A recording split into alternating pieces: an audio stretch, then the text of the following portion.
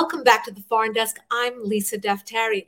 Doomed to repeat it, millennials and Zoomers, that's Gen Z, aren't learning Holocaust history. We'll also talk about the uptick in hate crimes against the Jewish community. Here to discuss this and break it all down for us is Rabbi Abraham Cooper, Associate Dean and Director of Global Social Action for the Simon Wiesenthal Center, which is also home to the Museum of Tolerance.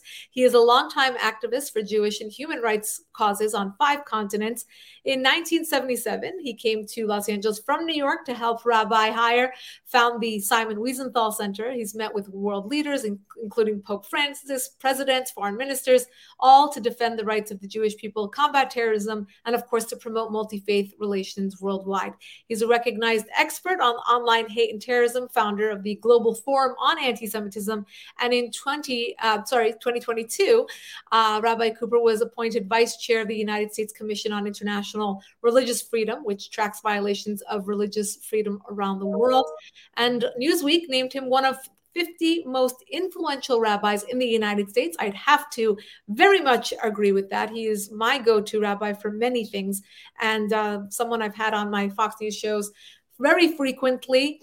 There are not too many members of the clergy who have also their finger on the pulse of what's going on around the world. And Rabbi Cooper, you are undoubtedly one of the ones who I go to and is recognized around the world. So thank you for being here. And my pleasure and honor, Lisa. Speaking of having a finger on the pulse and knowing what's going on around the world, you come to us tonight from Jerusalem, where they have just finished celebrating their Independence Day there today. So I thank you for being with us, and I look forward to our conversation. So do I. Let's start. Rabbi, I brought you here today, I mean, for many reasons. Obviously, what's going on, I think a lot of us have been following the uptick in crimes against Jews around the world, particularly in the United States. But first, a shocking new survey found that there's a lack of knowledge, Holocaust knowledge, among millennials and Gen Z. So there's a survey, it was actually conducted at the end of 2020, but just recently surfaced, which found a, quote, worrying lack of basic Holocaust knowledge among adults under 40, including over 1 in 10 respondents could not recall having ever heard the word Holocaust. According to the survey, which was conducted by the Conference on Jewish Material Claims Against Germany, respondents of millennial and Gen Z ages in all 50 states of the United States had no idea about the basic facts regarding the Holocaust, with 63% of those who were surveyed not knowing that 6 million Jews died in the Holocaust, and over half of those thinking that the death toll was fewer than 2 million. So, Rabbi, are you surprised by this poll, and what do you attribute this to? Well, there are a lot of contributing factors, not least of which we're now about 8 decades after the end of the Holocaust.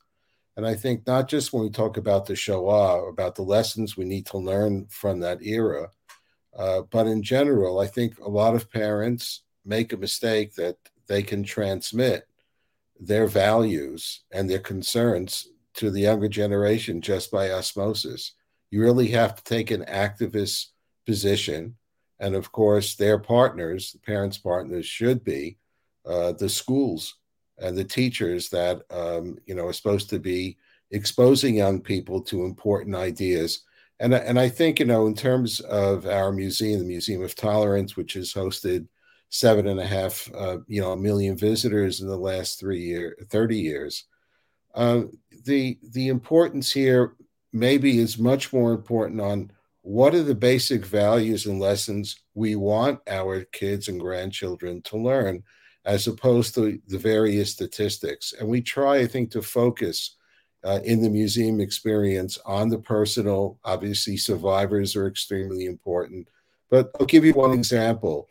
We're now 81 years since the infamous Wannsee Conference.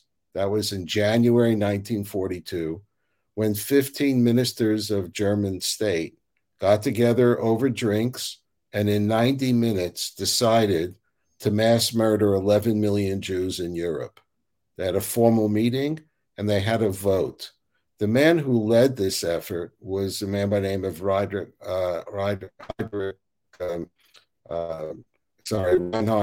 Heydrich. who later on would be assassinated.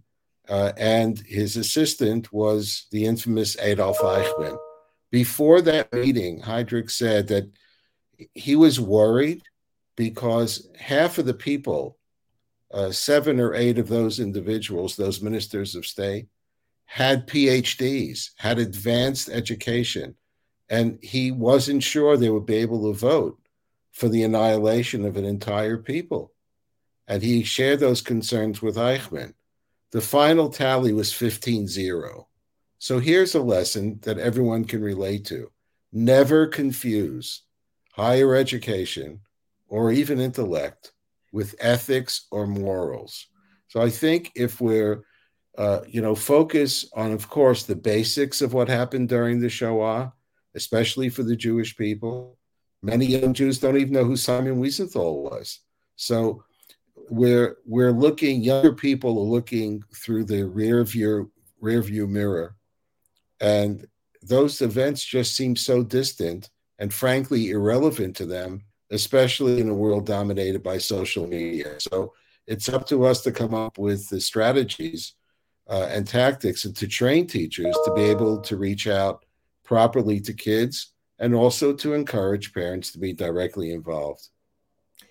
I think there's so much to unpack here, but mainly looking at this, and I absolutely agree with you in the sense that, of course, so much of this comes from a lack of education, so much comes from a lack of awareness, etc.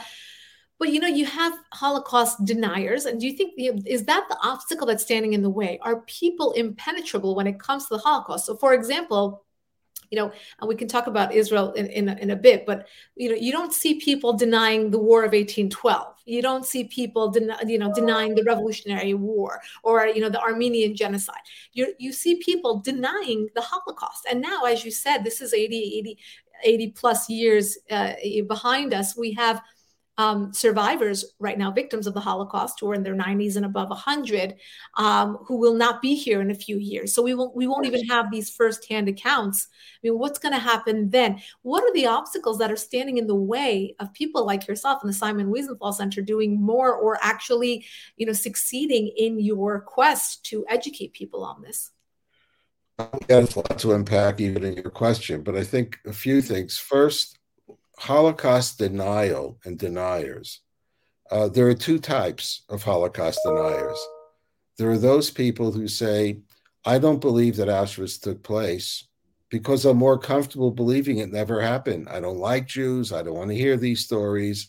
And you just sort of cover your ears. And then you have people like the Ayatollah Khomeini, like ISIS, like Hamas, like Hezbollah, who say the Holocaust didn't happen, and given half a chance, they would finish the job. In other words, it's a kind of tactic to insult the dead, to threaten the living, and at the same time, really try to confuse the general population or just put out enough white noise out there. When you have a state like Iran, which uses its media, its cultural outlets, to pound away that the Holocaust didn't happen, they're convinced that makes a difference. Right. Many of the Iranian people that I speak to say, oh, you mean the regime says the Holocaust didn't happen? That means it definitely did. Nonetheless, you have that kind of an impact. I do think, though, if we're talking about the United States and the West, is that there is anti-Semitism out there. There is some, in terms of, is this a race towards victimhood? Is important that the Jewish people be counted among the victims. We don't want to be victims anymore. We want to look forward and have a quality of life in the United States. We want to support the Jewish state. So it's not victimhood. So if you don't want the victimhood, what is it that you're trying to teach? And that, I think, is the point of departure, not only for young Jews, but for every visitor who comes to the museum. What we have to do is increase the number of films, the books. We have to, of course, find a way to memorialize the messaging of the survivors of the Shoah. If there ever was a group of people that had the moral right to become terrorists and tear everything down, it was the people who saw that the world didn't care when their families and loved ones were gassed and burned to death, and they barely survived. The fact that they embraced life, they made such a tremendous difference to the quality of life, not only in terms of the state of Israel, but in every Jewish community around the world and beyond. What an unbelievable and positive legacy. So it is a huge challenge. I think the most important thing is personalization, putting a human face on history, and coming up with relevant messages and lessons to learn from that era. Absolutely. And if you have an opportunity to visit the Museum of Tolerance, I highly suggest you do. Beautiful museum that is such really a tribute to the victims, and to really telling the story in a way that's meaningful. Let me add one other Sure. a point that might historic point. Back, I guess it was in the 80s, Saddam Hussein gassed 5,000 of his citizens. 5,000 Kurds were put to death by Saddam. Most of the world leaders didn't say a word. Simon Wiesenthal spoke out, and what he told me then was, when it comes to the crime of genocide and mass murder, there are two types of people who are paying attention. The good people who want to learn the right lessons to make sure it never happens again, and evildoers like Saddam Hussein. And when they see that the world doesn't respond, that it's a silence, apathy, etc., that just guarantees there'll be more and more of people like him who are going to go down that path. And tragically, Mr. Wiesenthal was right. So I think the other piece of the overall lessons and messaging from those lessons from the Shoah is that silence is not an option. You really do have to speak out.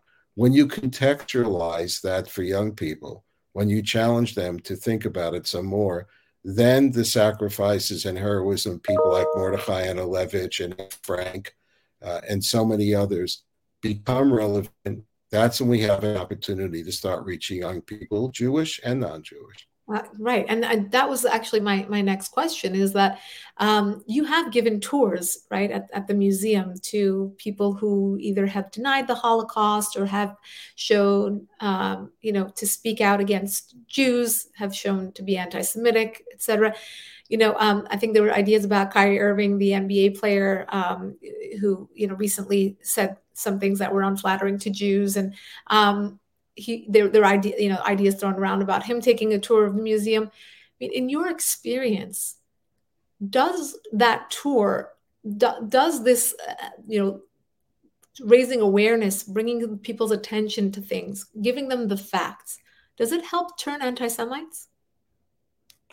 Occasionally. Sometimes people don't want to be confused by the facts because they have an agenda. And I would say that one of the, if you will, successes was someone like Nick Cannon, who gave a lot of airtime to someone who was just mathing Farrakhan's hatred for the Jewish people and denial of our history and of our values. And I think Nick Cannon, for me, was someone who I said, well, if you want to learn all about anti-Semitism, tune into his podcast. And within an hour or two, he had, reached out. I told him, don't apologize to me. You have to apologize to the Jewish people. He opened up, and that started a relationship in which he eventually and pretty quickly not just apologized, but, went the extra mile, learned a lot more, exposed himself, to these issues.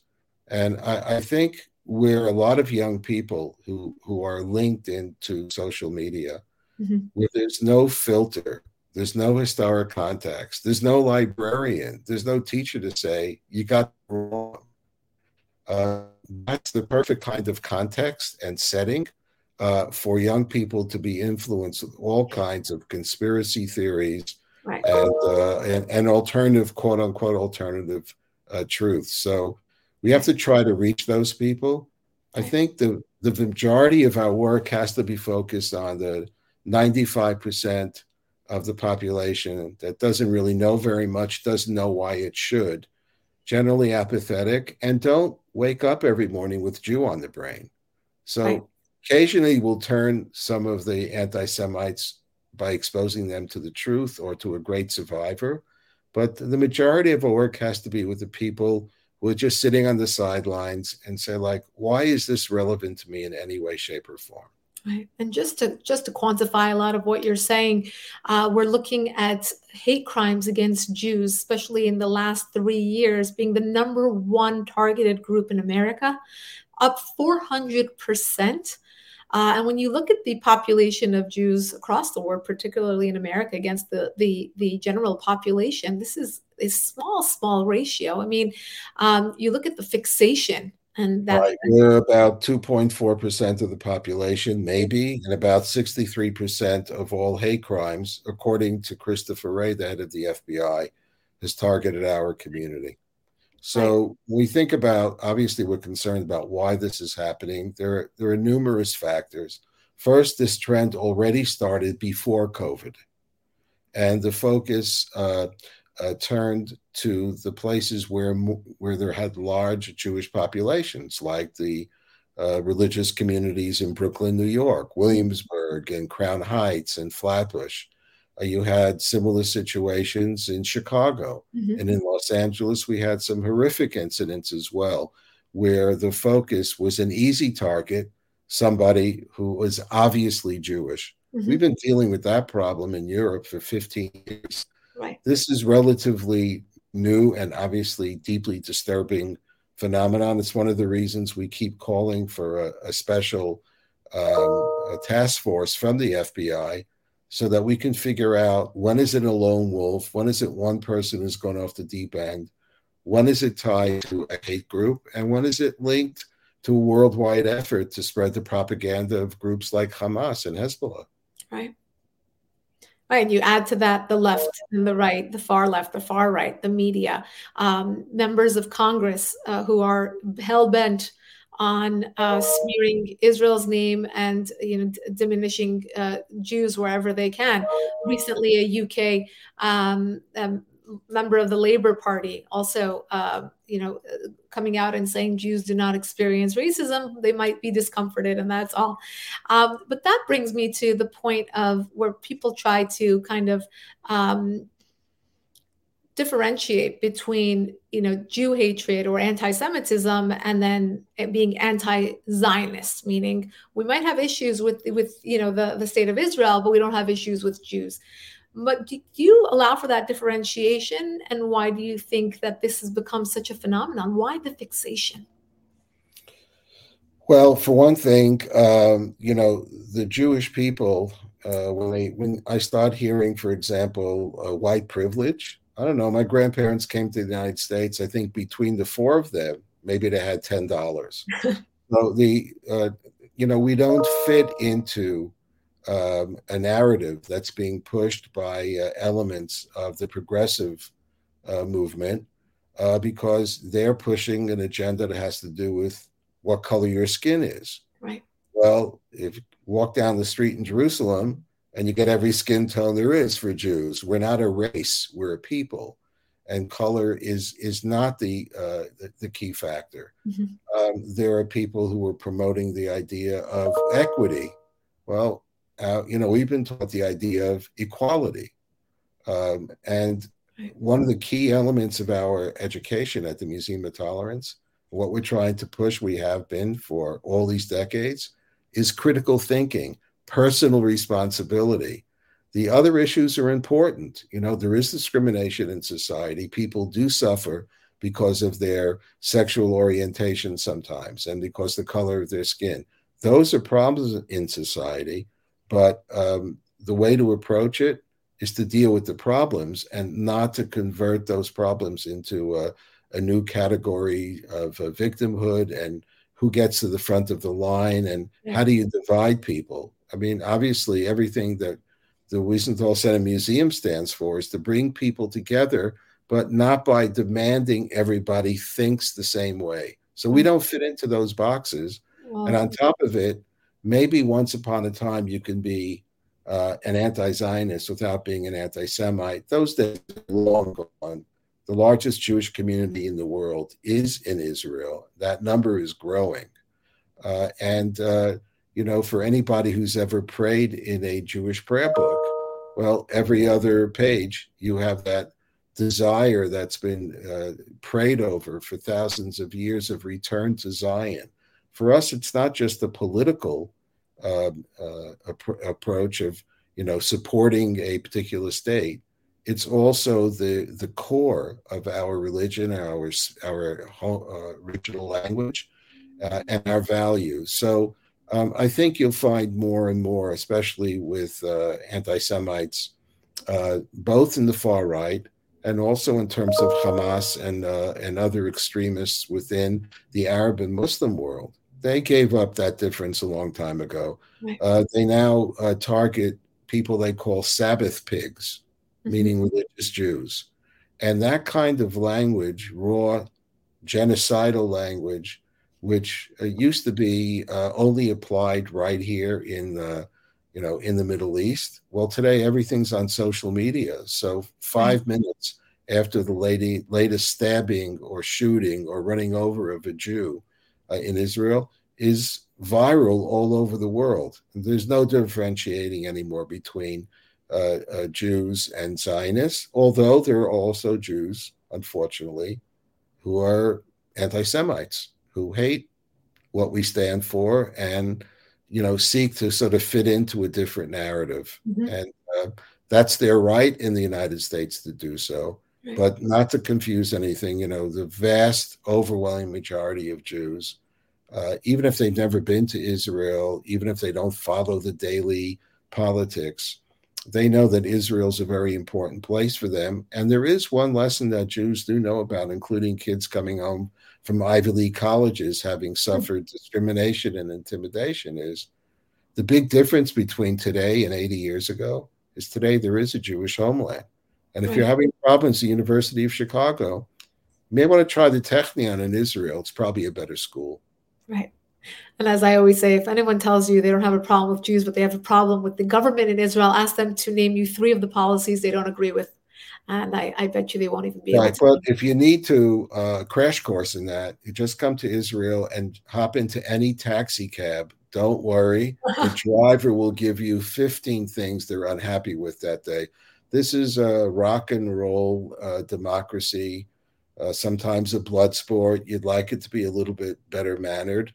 But it is what it is. Nonetheless, as we've seen both with the amazingly difficult 24 hours of Memorial Day here, then the transforming into the pride of being part of a Jewish state, a state that's now 10 million people. They say by 2045 there may be 24 million people in Israel, 20 million of them Jews. I'm looking forward for the next couple of generations to really begin to build on what's flourished so far, and to really fulfill the Jewish dream, the Jewish destiny, which I think primarily is going to be driven from this zip code right here in Jerusalem.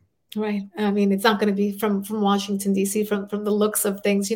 You pointed to a few things that are quite important in the context of our conversation, because we started out the conversation talking about Gen Z and millennials, people who are under 40, not knowing. And I would even take it to under 25, because, we're looking at college campuses and social media. And what the dichotomy that I see over and over again is how there's such a push to support social justice causes. And, what bigger or better social justice cause than to support, Jews, who are such a small minority, but yet that cross-sectionality that's promoted is to say, well, if you care about gays, then you should hate Jews. If you care about blacks, then you should hate Jews. If you marched for George Floyd, then you should hate Jews and be against Israel. And, that just keeps going. And these are the talking points that are perpetuated and also by funny that they claim the Jews own Hollywood, because you'd think Hollywood would do a better job at defending the Jews and defending Israel in their narratives. But I know you also do a lot of media work, whether it's television, doing these types of interviews, but also writing op-eds, putting these very important points on paper for people to read, or on the web, more accurately these days. I mean, what role do you see media playing, or not playing, in the course of this conversation? I just find that in the work that I do, which is usually getting the bad news early and often, that it's just cheaper to write op-eds than go to a shrink. Uh, it is, Well as you said. know, Lisa, you're one of the people who's right there on the cutting edge. The media is not interested to hear what we have to say. We're not, in some ways, we just, again, don't fit the orthodox narrative of the day, and you have to work very, very hard and then find the outlets that will give you the opportunity to be heard. You probably hear this from many people, many causes, many politicians, etc. But especially for the Jewish community, there is the beginning of a wake up, let's say at the LA Times, about anti Semitism. Well, if two Jews in consecutive days are shot as they walk out of a West Side synagogues, the LA Times put a phenomenal writer on it, and he wrote a spectacular piece. Right. But insofar as a sensitivity, an identification with the struggles of the Jewish community, let's say in Los Angeles, I don't find a lot of that at the LA Times. They've been around 45 years.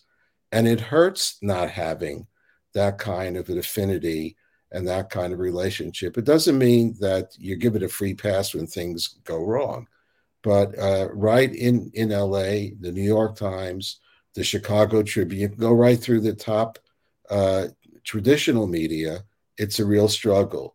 The huge difference has come, obviously, that we have now the opportunity to use internet technology to speak, to audiences literally all over the world. But I also think that, and I'm involved in volunteering with a group called Connect Israel, which takes 20 and 30 something successful American Jewish business people, hooks them up with their opposite numbers in Israel, and then we pick an Arab country to go to and spend some time together. I think what many young people, young Jews who maybe just didn't have the education, are beginning to experience.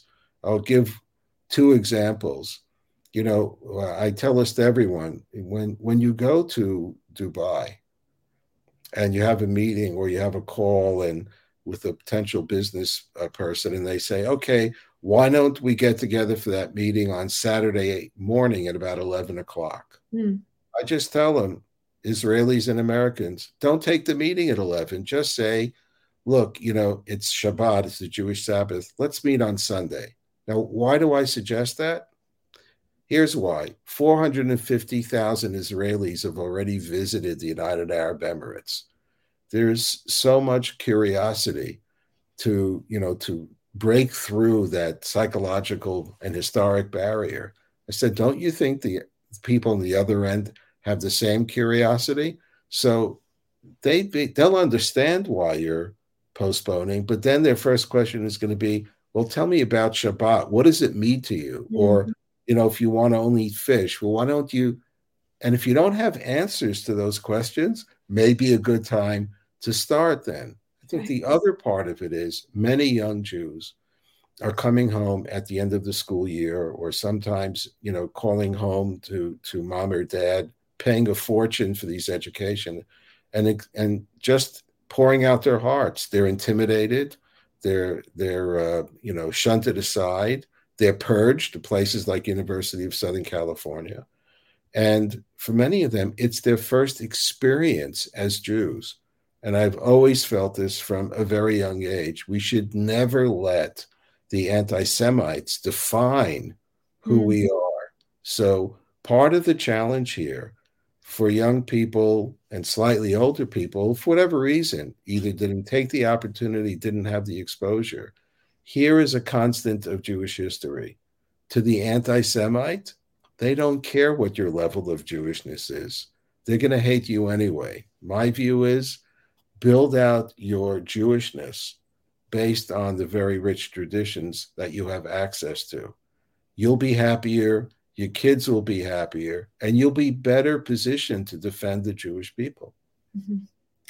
I mean, you've done such a tremendous job at defending the Jewish people, and unfortunately, we're coming up against our last question. But you're such a pro; you pretty much segued me right there.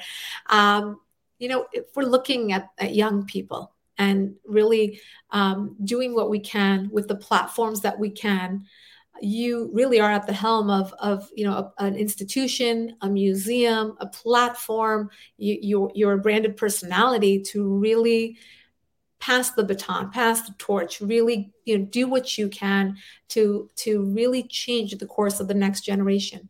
Taking a look around, I mean, you've spoken at the UN, you know the challenges there. I mean, it's an uphill battle. You look at the media and how we battle that machine every single day. You look at Hollywood, we live right here in Los Angeles and we see what's around us. You look at the world, I mean, you've met with leaders from Jordan and Indonesia and Sudan and Egypt, and the list goes on. You know all the challenges that are out there, but you're also looking at these polls and these numbers, and you see the crises that face Jews and the state of Israel. Going forward, will the Simon Wiesenthal Center and yourself and Rabbi Heyer and everybody else who's a part of this, will you have to, and how would you change your approach or evolve in a way to meet these new challenges? Well, I would just say two things. Jewish education, however you define it, it can needs to be bolstered, needs to be pushed. Every Jew should visit Israel at least once to understand what it is that so many people want to take away from us. But the other piece of this, and I say this as a religious Jew, as someone who lives in the diaspora, is that we have an obligation to reach out to our neighbors, not during the time of crisis, but just every day. Like, say, we want to have full funding for police, not just for West LA, for everybody in Los Angeles. There are poor that need to be taken care of. There are relationships that need to be built out. We can't assume that our neighbors are going to stand up for us when we have a crisis if they don't know who we are. So we live in a democracy. It's a sin not to be involved in a democracy. So if we sit back and close our ears and eyes to others and only scream out when we feel we're under attack, we're doomed because we're a small minority. But I think what Judaism, the Jewish people, stands for, in terms also of the greater universal concepts, we have a lot to share.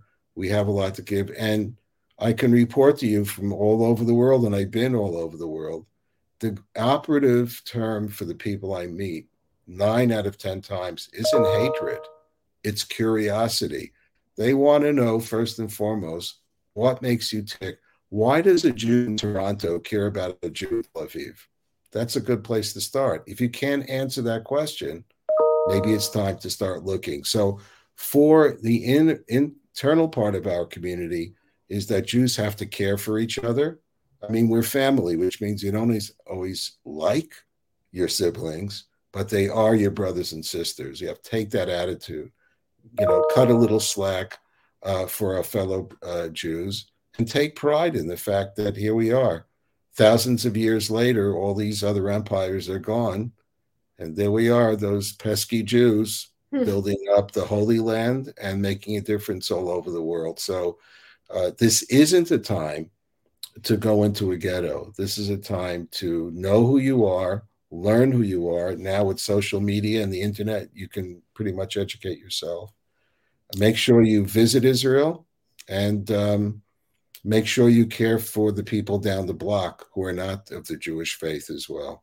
Well, actually, before I let you go, speaking of people down the block or across the oceans, I will be accepting an award in 2 weeks from the Simon Wiesenthal Center, who has decided very beautifully to honor the women of Iran who have been fighting a revolution for the past 7 months.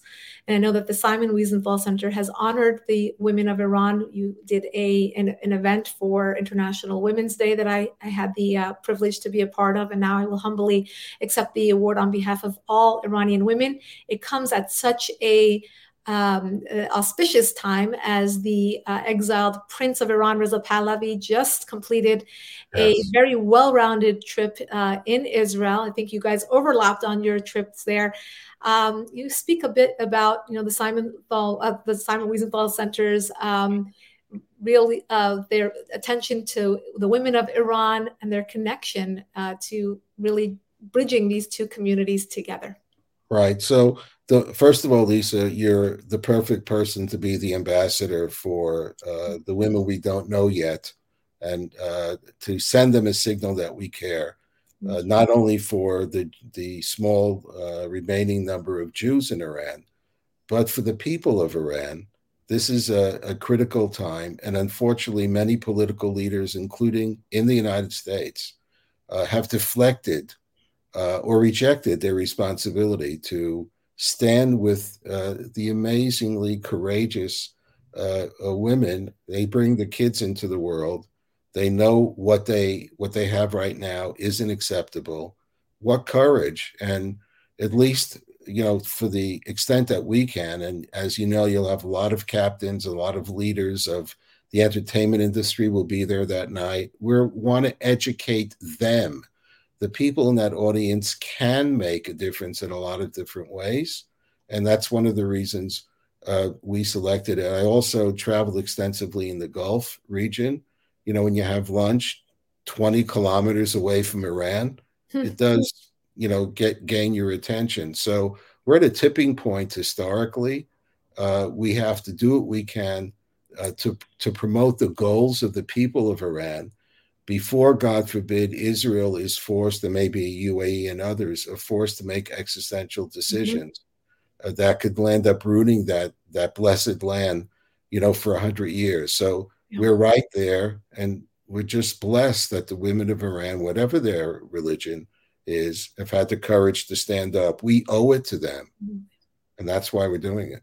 Well, thank you very much. And I know that you were right there front and center for the Abraham Accords. I think I saw you at the White House on that day. I hope that you will be there, because you absolutely did merit the honor to be a part of the Cyrus Accords, which hopefully will one day connect the people of Iran and the people of Israel, just like the meaningful relationships that you described between the people of the UAE and Israel. Hopefully one day soon we will see this manifest between the people of Iran and the people of Israel as well. And I thank you, Rabbi, for standing up for so many wonderful causes, for being such an ambassador, for being such a catalyst, and doing such wonderful work around the world. And I wish you all the best. I encourage all of you at home to look up the Simon Wiesenthal Center, all of their events, their exhibits. Go to the museum, check it out. Tell people you know about this, and follow Rabbi Cooper online. He does some wonderful writing, as he said, therapy. His rants are wonderful, and he says it like it is. Thank you, Rabbi, for joining us. For those of you at home who'd like to subscribe to our weekly podcast, go to youtube.com/Lisa Daftari, and to subscribe for our daily top 10 email, go to foreigndesknews.com. See you all next week.